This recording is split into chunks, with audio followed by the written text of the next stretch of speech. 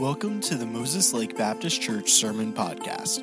This episode is from our Conquest and Defeat series, which walks through the book of 2 Samuel, discovering life's journey of grace, mercy, and faith. We hope this message will be an encouragement to you, and we'd love to hear how God used it in your life.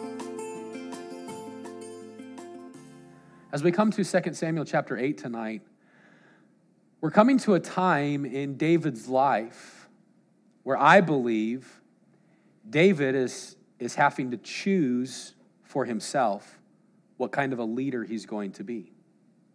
He's having to make some tough choices. Am I going to follow the trends of the leadership that has gone before me, or am I going to choose for myself to follow God? And we're going to come to 2 Samuel chapter number 8. We're going to discover that David is in this time in his life. We already know, if you've been with us through our study, David is now established as king.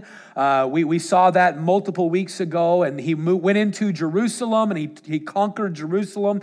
Up until David conquering Jerusalem, Jerusalem had never been under Israelite rule, and David goes in, and Joab goes through those secret caves underneath the walls, and goes all the way up into the capital city of Jerusalem, and gets inside and opens the gates. And you can read the story, the idea of what took place, and you can look it up.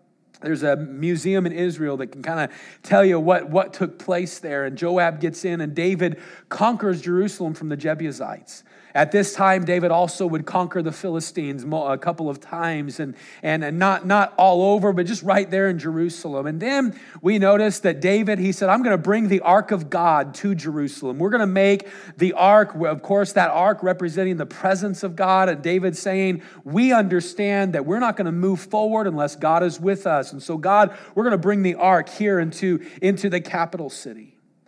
And then last week, or not last week, but 2 weeks ago, we were in 2 Samuel chapter number 7, where David came up with his plan. Remember, David's plan was, God, I'm going to build a house for you. And if you recall the message, God kind of set David down and said, hey, you've got some good intentions, but that's not my plan. My plan is not that you would build a house for me. Have I asked you to build a house? Have I asked anybody in the history of Israel? Have I asked them to give me a dwelling place? No, because really, what you make wouldn't even be worthy as my footstool. No, David, I've got a bigger plan. And remember, we saw 2 weeks ago where God made the Davidic covenant with David that I'm going to give the Messiah through your line. David, it's not about a building. David, it's about a kingdom. And David, one day there's going to be a king that comes from your bloodline that will sit upon the throne forever and ever, and giving him the promise of Messiah. And David, wow, in humility, from 2 Samuel chapter 7, I believe verse maybe 17 or 18, all the way through the end of the chapter, David says, man, who am I? Who am I, God, that you would do this, that you would select my family and put my great-grandchildren, somebody from my bloodline upon the throne? Wow, God, your ways are way better than I could ever imagine. Your plans are way better than my intentions.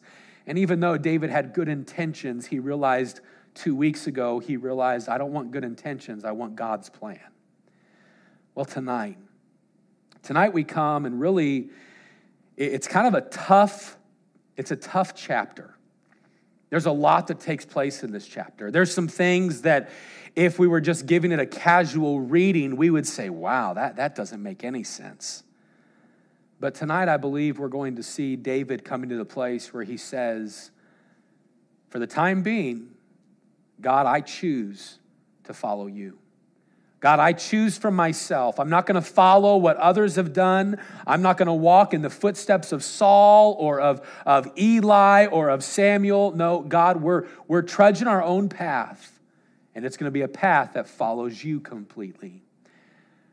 And I want you to see it with me tonight. And so 2 Samuel chapter number 1, and what we're going to do is we're actually going to work through the entire chapter right now. You can stay seated tonight. We're going to read verse 1 all the way down through verse number 18, just to kind of get it all under our belt. And then we'll go through and we'll see a few choices that David makes that helps us see his choice or his choosing to follow God. 2 Samuel chapter number 8 and verse number 1. And after this, it came to pass that David, he smote the Philistines and subdued them. And David took Methegama. All right, Methegama would be just another name for Gath of the Philistines, that city that we would know of. He took Methegama out of the hand of the Philistines, and he smote Moab. And he measured them with a line, casting them down to the ground. Even with 2 lines measured he to put to death, and with 1 full line to keep alive. I'll explain that verse in a minute. And so the Moabites, they became David's servants, and he brought gifts.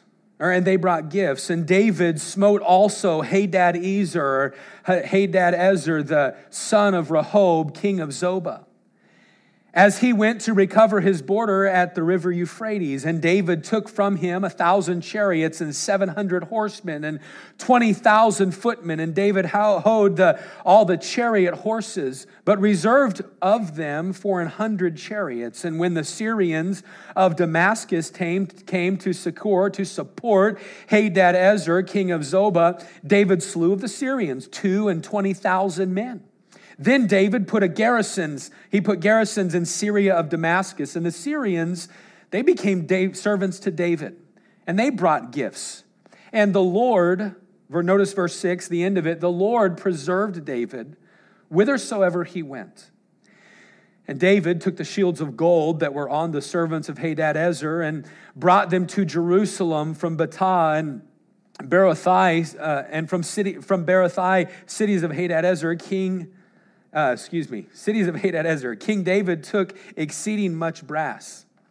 Now when Toi, that's a good name, when Toi, king of Hamath, that's an easy Bible name, king of Hamath, heard that David had smitten all the host of Hadadezer, then Toi sent Joram, his son, unto King David to salute him and to bless him, because he had fought against Hadadezer and smitten him, for Hadadezer had wars with Toi. And Joram brought with him vessels of silver and vessels of gold and vessels of brass, which also King David did dedicate unto the Lord, with the silver and gold that he had dedicated of all nations which he subdued, of Syria and of Moab and of the children of Ammon and of the Philistines and of Amalek and of the spoil of Hadadezer, son of Rehob, king of Zobah. And David gat him a name when he returned from smiting of the Syrians in the valley of Salt. Being 18,000 men, he put garrisons in Edom. Throughout all Edom put he garrisons, and all they of Edom became David's servants. Verse 14, notice the last part of it again. And the Lord preserved David whithersoever he went. And David reigned over all Israel, and David executed judgment and justice unto all his people. And Joab, the son of Zeruiah, was over the host, and Jehoshaphat, the son of Elihud, was recorder, and Zadok, the son of Ahitub, and Ahimelech, the son of Abiathar, were the priests, and Sariah was the scribe, and Benaiah, the son of Jehoiada, was over both the Cherethites and the Pelethites, and David's sons were chief rulers. There's a lot that takes place in this passage. But what I find in this passage is David coming to a crossroads. And I'm going to say it a couple of times tonight, but the crossroad that David comes to is one that you and I probably come to at least once a day. And that crossroad is the crossroad of which direction am I going to go? Am I going to follow God? Am I going to pursue God and the plans of God and what God has instructed? Or am I going to go the way of others? David had to make this choice. Am I going to follow the way of the leadership before me and go lead just like they did? Or am I going to lead how God would have me to lead? And tonight I believe we're going to see that David, while he must choose for himself, he chooses wisely. And he chooses to make his kingdom, establish his kingdom as a kingdom that follows God. And I want us to see this tonight. So let's pray, ask him to bless the word, and then we'll get right into it. Dear God, we want to come before you, and we thank you again for the Bible. We thank you for how you use it to speak to us. And Lord, I pray that tonight you would use it once again to help us. I pray, God, that you would be with my mind and my heart as I speak. Lord, that you would again speak through me, that you would bring to mind things that I've studied through this week and even this afternoon. Lord, I pray that you would just help me to convey exactly what you once said through the passage and the message tonight. And Lord, I pray that if there's anyone here that is with us in person or even online that does not know you as Savior, they don't know that heaven is where they would spend eternity, I pray that tonight would be the night that they put their faith in you. And then God, if there are, for those that do know you as Savior, I pray that you'd help us to understand that each and every day we must choose to follow you for ourselves. Lord, that it can't be a decision that somebody else makes, that we can't just follow the faith of others and let that be good enough for us. But Lord, that each and every day we must choose to follow you by faith and make decisions based upon your leading in our life. And so, God, I pray that you'd speak to us tonight. We commit this time to you. We love you. And it's in Jesus' name we pray. Amen. As we come to this passage in 2 Samuel 8, David, he's finally done with the phase of his life. Really, I know we've been out of it for a little bit, but he's really out of the phase of running. Remember, for years, as a matter of fact, probably for 13 years, David would have been running from Saul. For 20 years, David would have been really running from Saul for those 13, and then for another 7, even as king of the southern region of Judah, would have been kind of at skirmishes, we know, at battle with Israel to the north. And finally, all of that is over. Finally, David is the king of all of the tribes of Israel. Finally, David has built himself a house, and he's built himself a palace, really, and spent multiple years building this. And so now we're a few years, probably even 8 to 10 years past David being the full king of Israel. But it comes a time in David's life when he again has to choose, am I going to lead like Saul and like Samuel and like Eli and like the judges before, or am I going to lead the way God would want me to lead? And I want us to see 3 specific decisions that David made tonight, 3 things that I believe help us understand that David was really stating to the people, but also I believe stating to God, God, I'm going to lead how you would want me to lead. Notice a few decisions that David made that help us see this. First off tonight, I see that David chose to eliminate the enemy. David chose to eliminate the enemy. As we read our passage tonight, we find David going to war with a lot of different people groups. Now, I know the map might be a little small and all of the writing on there, but I'll walk over to the TV a little bit and try to point some things out. But in verse number 1 of our passage, David, he deals with the Philistines. He goes to Metheg-Ammah, or Gath is the word that we would use. And I'm going to walk over to this TV because that one, the piano's in the way. But if you were to go, of course, to Jerusalem, Gath, just right to the west of Jerusalem, the Philistines would be, of course, in that region right there. And although on a map like this, it would seem somewhat small, at the beginning of chapter number 8, this would be a large region that many of the Philistines would have had a foothold in. And this area, Gath would be that capital city of the Philistines. It would be the mother city, if you will.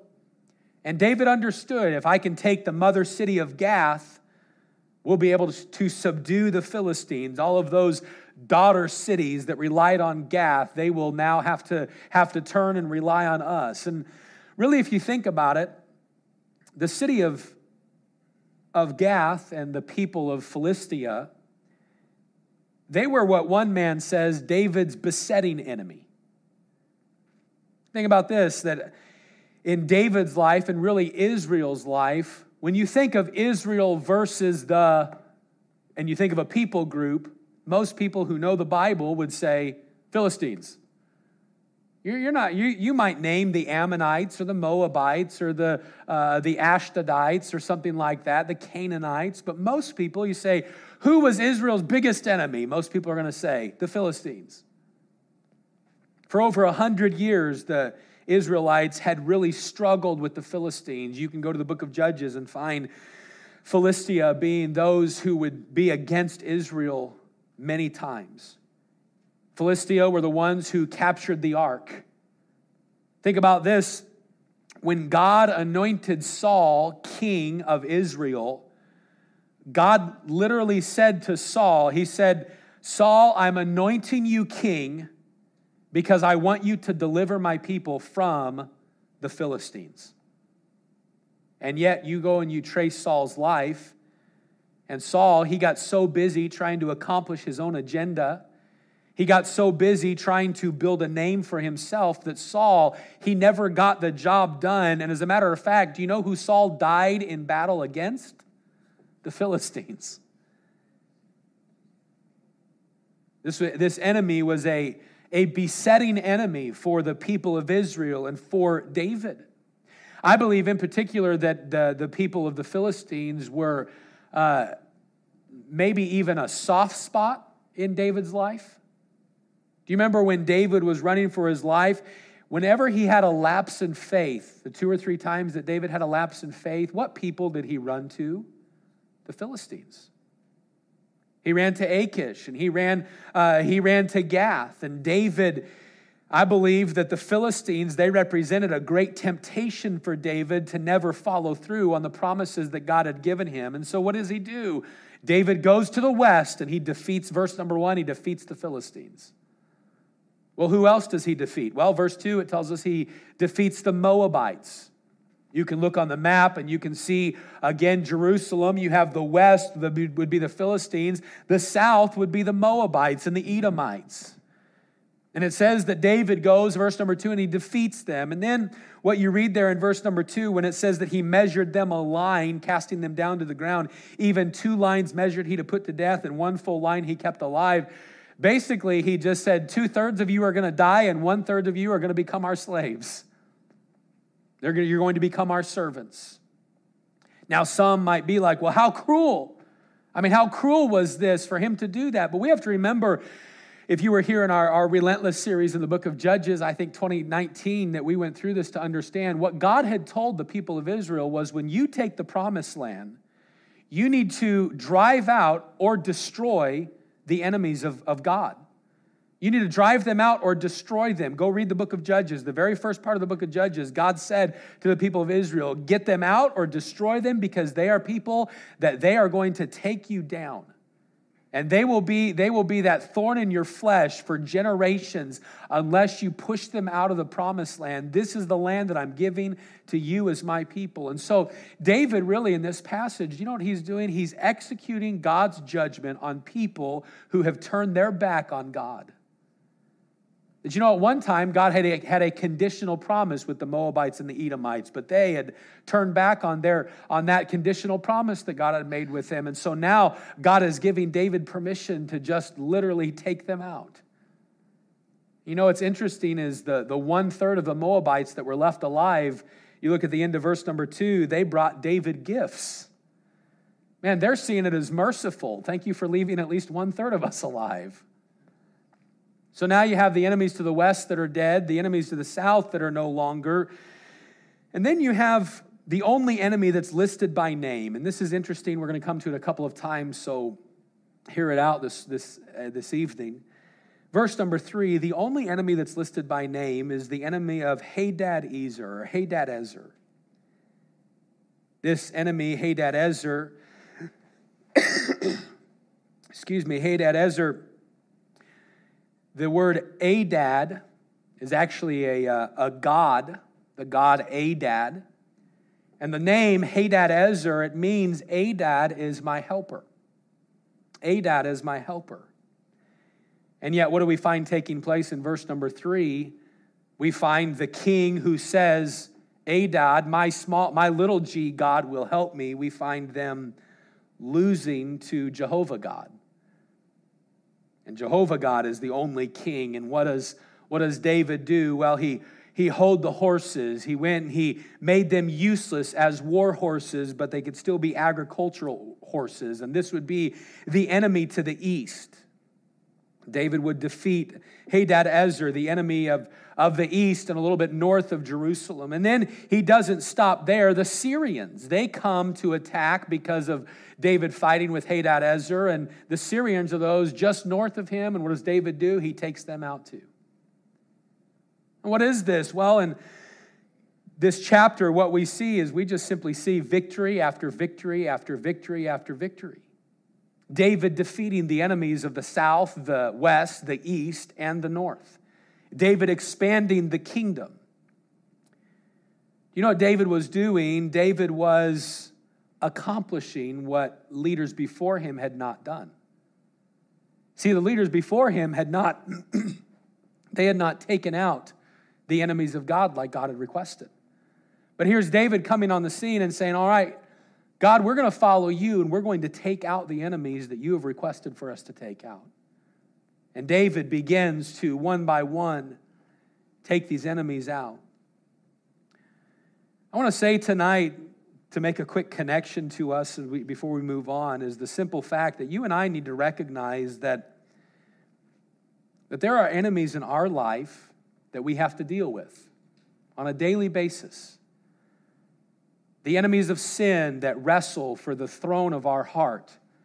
That you and I on a daily basis, we have to search our own life and search our own heart and search our thoughts and search our actions and our motives and our character and realize that there are enemies within our life that we need to deal with. There are enemies within our life that we need to deal with, and every day we have to deal with sin. And the fact of the matter is that every day we're going to have to choose, am I going to allow enemies of sin to stay within my life, or am I going to follow God and expel the enemies out of my life? And the Bible says that we as God's children should gird on the armor of God each and every day and be ready for battle. Why would Paul write something like that in the book of Ephesians? Because Paul understood that every day we're going to wrestle with sin within us. I said a moment ago, I'm in the book of Romans, and just today I was in the middle half of the book of Romans, and one of the chapters I read this morning was Romans chapter number 7, where Paul just states about that great wrestling match within him. I mean, think about this. The Apostle Paul, the man of God that wrote nearly half of our New Testament. This man who traveled for years, starting church after church after church, and gave his life for the cause of Christ. And yet he said, I recognize that in me there's a great battle going on within my members. And that which I want to do, I don't do. And that which I don't want to do, I do. And the things that I don't want to think, I think. And the things I do want to think, I don't think. And, oh, wretched man that is within me, who shall deliver me from the body of this death? Man, there's a wrestling match each and every day that you and I have to battle. But the victory comes when we say, like Paul did, I thank God through Jesus Christ. I recognize victory comes when I follow the Lord. The very next verse after Paul says all that is Romans chapter 8 and verse number 1. There is therefore now no condemnation to them who walk not after the flesh, but after the Spirit. Man, helping us understand that each and every day we choose. Am I going to allow sin to sit on the throne of my life and that bitterness and that frustration? Am I going to allow that false motive? Am I going to allow maybe that outward sin, maybe that lust or that lying or that habit that's not supposed to be there? Am I going to allow that to sit on the throne of my heart? Or am I, like David, going to say, I want to eliminate all enemies? I want to eliminate all enemies. The fact of the matter is that when you trusted Christ as your Savior, you got a bullseye on your back from the devil. And there is nothing more that the devil would love to do than to ruin your testimony with others and to cause you to allow the enemies of sin to live within your mind and within your heart. You and I must choose each and every day to eliminate those enemies out of our life. Listen, don't allow the devil to have room to work in your life. Don't allow the devil to have easy access into your life. We looked a couple of weeks ago as we wrapped up our story of Nehemiah at the Tobiahs in our life and those little things that start out small, but in the end we look back and we think, man, I wish I would have never. I wish I would have never. Man, I'd rather be able to look back at my life and instead of saying I wish I would, be able to say, I'm glad I did. Man, I'm glad I did. I'm glad I took care of that when it was small. Oh, I know it was I know it seemingly was an insignificant amount of bitterness, but I'm glad I just gave it to the Lord and forgave that person for what they said. I'm glad. I know it was just a little thing, maybe a little lie at the workplace, but I'm glad that I got that right and I took care of it. I'm glad I did not let it grow. Why? Because those enemies, those Philistines, those Moabites, those Ashdodites, those Ammonites, those people from the kingdom of Hadad-ezer, they're going to creep in, and the Lord is saying, I believe tonight, to help us understand, God is asking, what are you going to do? You have to choose for yourself. You got to choose for yourself to eliminate the enemy. David, he chose to eliminate the enemy. What's another choice that David made? I see the second choice tonight. David chose to dedicate his victories to the Lord. Oh, don't miss this tonight. He chose to dedicate his victories to the Lord. We don't have time to read all of the verses that apply to this, but I want you to look specifically at verse number 11. 2 Samuel 8:11 says, which also King David did dedicate unto the Lord with the silver and the gold that he had dedicated of all nations which he subdued. This verse is summarizing for us what took place after get this. Do you see that part where it says that he dedicated of all nations which he subdued? Do you see that on there? This literally means that everything David was winning during these battles, he was just giving it to the Lord. He was just bringing it to the temple, or to the tabernacle at that time. He's just bringing it before the Lord.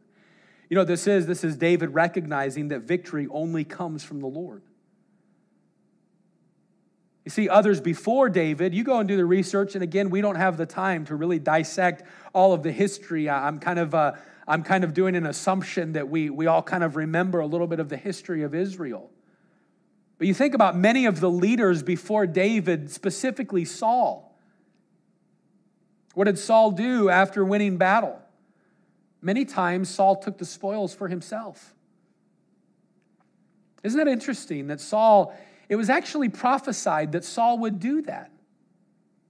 You can go back to 1 Samuel, the beginning chapters of 1 Samuel, when the people request a king from God. They go to God and say, God, we want a king. We want to be like all other nations. They do that to Samuel, and Samuel, he gets pretty ticked off at them. Remember the story where Samuel's just irate before him and goes before God and is like, God, just strike them down. Just take care of all these people that are asking this. And God says to Samuel, they're not rejecting your leadership, they're rejecting my leadership. But here's what they're going to do, Samuel. They're going to ask for a king, and I'm going to give them a king. But you know what that king is going to do? That king is going to begin to take everything for himself. And sure enough, Saul had a good start. 2 or 3 years, 4 or 5 years, humble before the Lord, but pretty soon, and don't miss this, pretty soon pride set in. And Saul began to think, look what I've done. Look what I'm doing. Look how I'm subduing. And Saul began to bring all of that stuff unto himself. And David had the choice. Do I follow that type of leadership, or do I say, God, it all belongs to you? What David did in our passage tonight is David said, God, I'm going to dedicate it all to you. You know, it's interesting, and I think something that's cool that I said I'd bring up throughout the night is the verses that specifically say that David dedicated something to the Lord. It starts right after the victory over Hadad-ezer. Hadad-ezer, remember that name? Adad is my helper, little god Adad is my helper. I think it's cool that Adad didn't help anybody because Adad isn't a real god, but Jehovah God helped David, and David understood that. David recognized, I'm not winning this battle, God is. I'm not winning these victories. I'm not accomplishing this. This is all God, and so I'm going to give this to the Lord. And you want to know, again, at this time in David's life, now those of you that know the story of David, let's not jump ahead because David wasn't reading the story of his life like we read the story of his life. I mean, we read the story of his life and we think of those highs and those lows that we spoke about a moment ago. But at this point in David's life, you know what David was doing? He wasn't letting success go to his ego. He wasn't letting victory cause him to think that he was something. Because when success goes to your ego, you're in the prime position to fall flat on your face. You know what David was doing? He was keeping a God-centered perspective in his success. God, I recognize that this is you. You see, real quickly tonight, God was blessing David in this passage. Think about it. David was successful in property. He was expanding the kingdom. I mean, all of the kingdom of David was expanding in this passage, and he was not only progressing or successful in property, but he was successful in power. Now David is ruling, and he's reigning, and he's defeating, and he has victory after victory, and offerings being offered, and power can corrupt somebody, but it wasn't corrupting David in this passage. He was just saying, nope, I dedicate it to the Lord. He was successful in property and power and prestige. Did you catch the verse number 13, where it says that David got him a name? You know what that means? That literally means everybody was hearing about David. Man, all the kingdoms, they were hearing about David and about this conqueror for the people of Israel that has taken over Philistia and Moab and Edom and Syria and Hadad-ezer, and even Toi, a king from far away, comes in and brings David gifts. Hey, thanks for taking care of my enemies too. Man, David is growing in property and power and in prestige, but in this passage, David wasn't growing in pride. David understood, God, you gave the victory and all of it belongs to you. You see, it's easy, and it would have been easy for David to be humble when he was a shepherd, but it's not that easy when you rule the kingdom. It's easy to be humble when you're living in a tent, but it's not that easy to be humble when you're the king living in a palace. It's easy to be humble when you're losing battle after battle after battle after battle. It's not easy to be humble when you're winning day after day after day after day. And yet David, it was easy for him in this passage. Why? Because he wasn't forgetting who was giving the victories. You know, sometimes we forget who gives us the victories.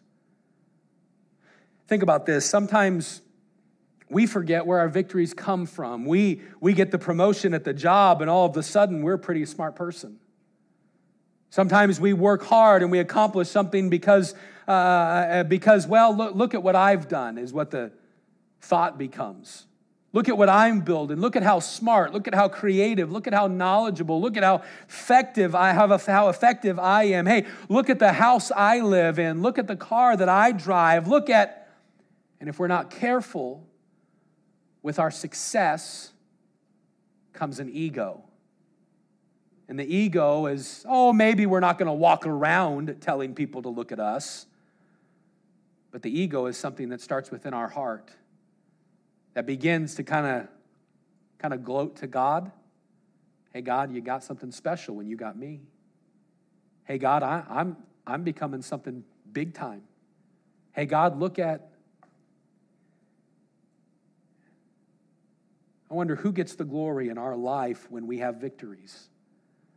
David, he was literally giving back to the Lord because he knew that it all comes from the Lord. I heard a quote this week, and it was this: what you do with the stuff that God gives you tells others who you really think owns it. What you do with the stuff that God gives you tells others who you really think owns it.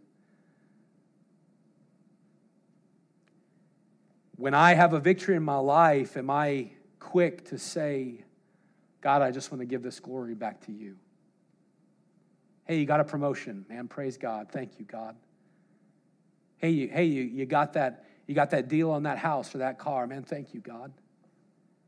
Hey, you got that deal done at the workplace. Hey, thank you, God. Hey, look, there was that relationship restored with that neighbor that has been at odds for years. Hey, thank you, God. It's not, wow, man, I'm a pretty good business dealer. Wow, I can wax eloquent with them. No, it's God, thank you. David chose to eliminate the enemy. David chose to dedicate his victories to the Lord. And third tonight, David chose to lead with the Word of God. David chose to lead with the Word of God. up until this point, the leaders before him, even Eli and Samuel. Eli and Samuel, we would look at Eli and Samuel, and I don't know if this is you, but Samuel is one of my most favorite prophets in the Old Testament. I love the story of Samuel, a young boy that moves in at maybe 4 or 5 years old. I mean, maybe even younger, moves in under Eli, and at the age of maybe 8 years old, hears the voice of God, and God says, I'm going to set you up as a great prophet before me. And Samuel, you look at Samuel's life, you don't find many flaws with Samuel. But you know what Samuel forgot to do? While Samuel was leading the nation with the word of God, Samuel forgot to lead his family with the word of God. And what did God have to do with Samuel but set Samuel down and say, Samuel, your sons are wicked before me. Samuel, you may have led a good nation, but Samuel, you forgot your family. You know what David was doing? Again, let's not fast forward. Let's look at David's life right now. You know, David was saying, I want to lead with the word of God. Notice verse 15. 2 Samuel 8:15, it says this, and David, he reigned over all Israel, and notice how it says he reigned. He executed judgment and justice unto all his people.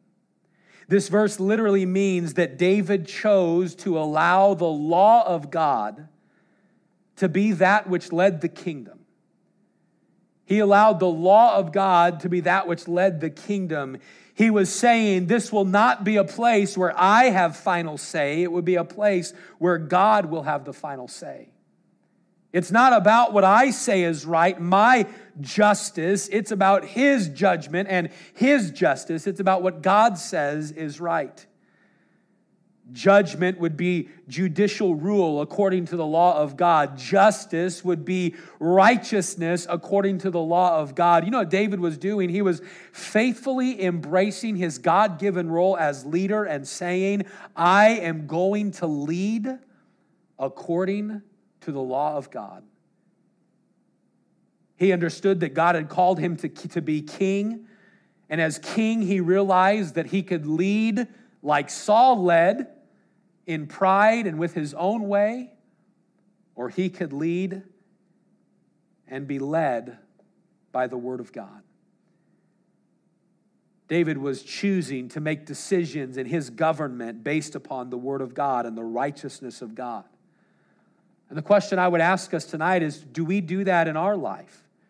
Do we do that in our roles? Am I guided by the word of God in the roles that God has placed me in? You see, God had placed David in the role of king, and David said, I'm going to fulfill this role according to God's word. I wonder, God has placed you as the role of retiree. God has placed you as the role of dad or grandpa or grandma or mom. He's placed you as the role of worker. He's placed you as the role of aunt or uncle or sibling or son or daughter. Your role that you're doing is, are you fulfilling it according to or guided by the word of God? You see, we have to choose for ourselves.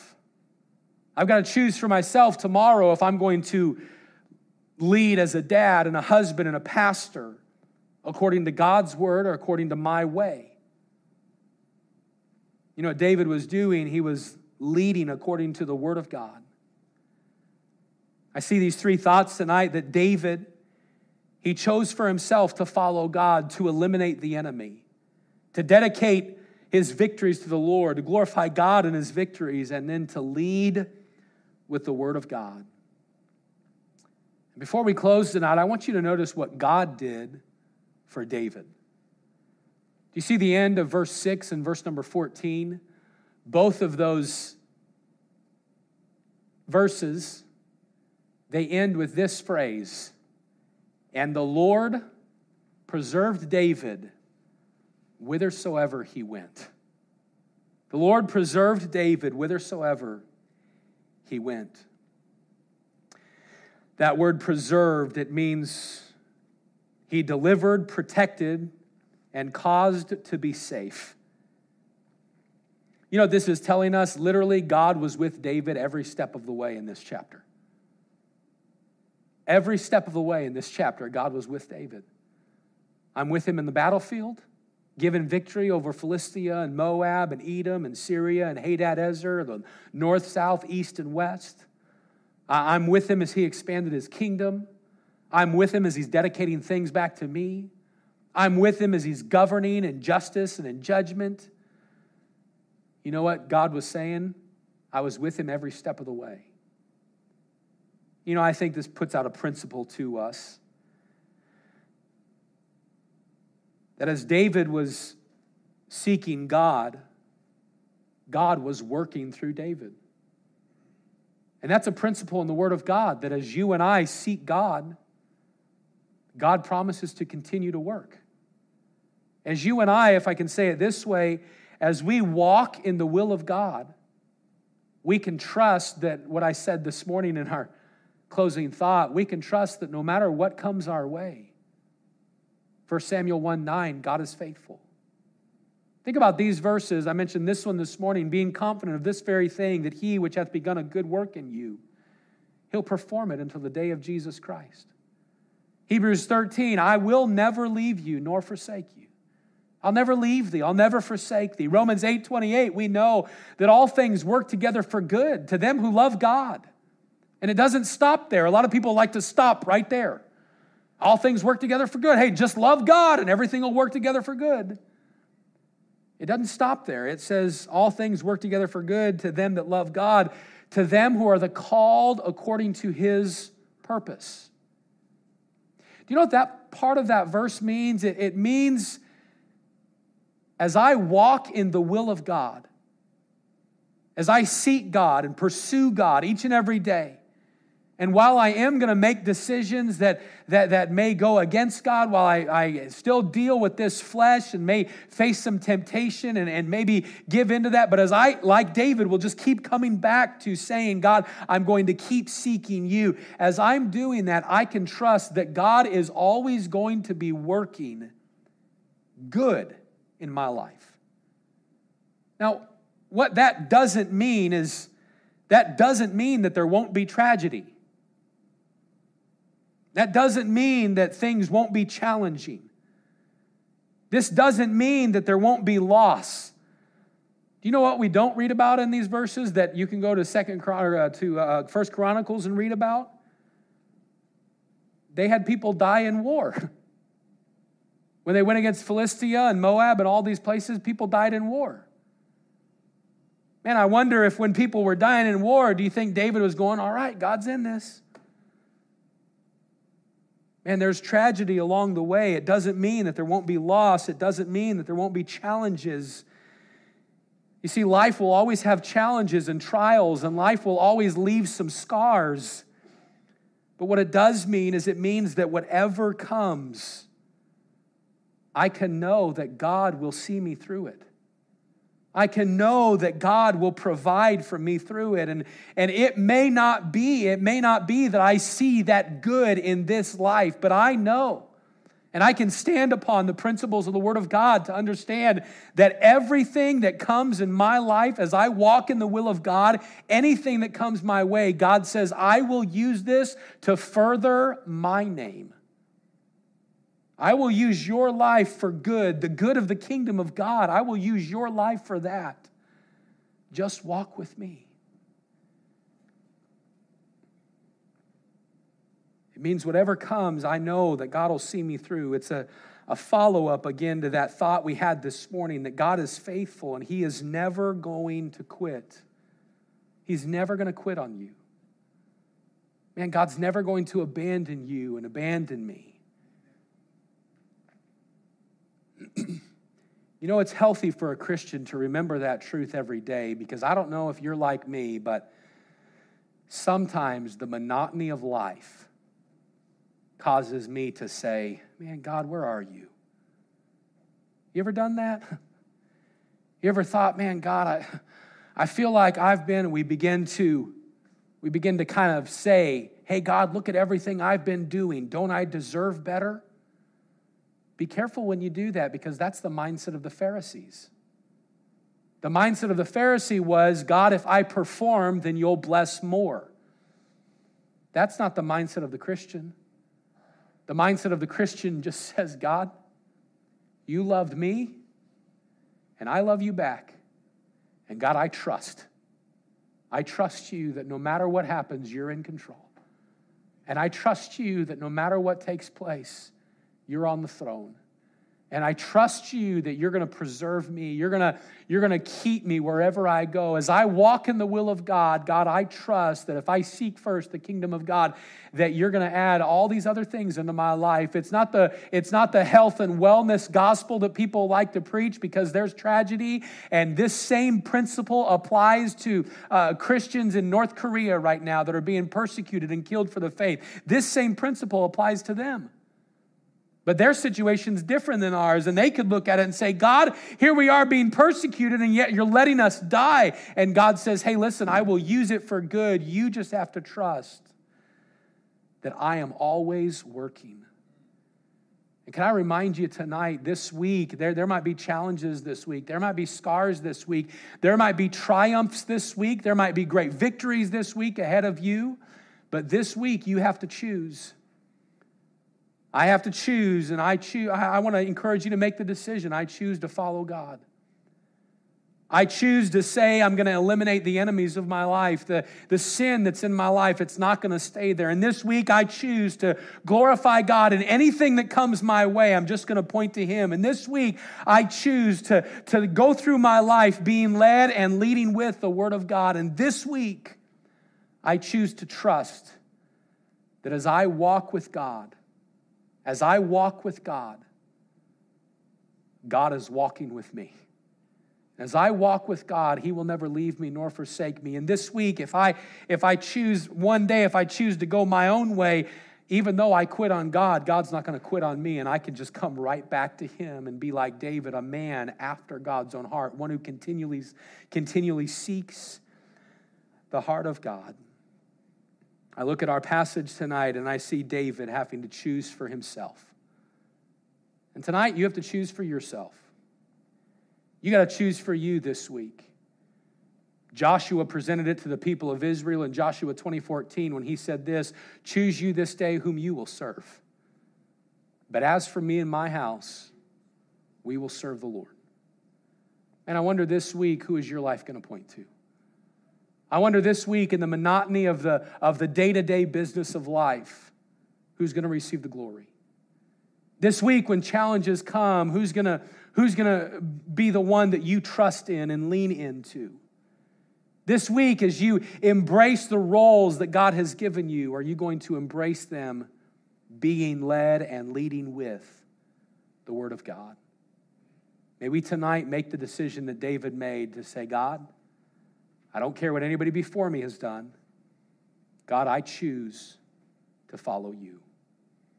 Let's have every head bowed and every eye closed tonight. And maybe you would look into your life tonight and there would be some area of your life where there's maybe some sin. There's some sin. There's some little bit of bitterness. There's that little seed of envy. There's that little lie. There's that little sin that's just there. And tonight you need to say, God, I need to choose to eliminate that. Maybe it's in your victories. You've been claiming them. And tonight you need to say, God, I want to give you the glory for victory in my life, for success in my life. Maybe tonight you haven't been led by or leading with the Word of God, and you need to say, God, I want to choose to allow your Word to lead me. Maybe it's just in the area of trust. God, I want to choose to trust you. But tonight, overall, the decision I pray that we would make is, God, I choose to follow you this week. Thank you for listening to this message.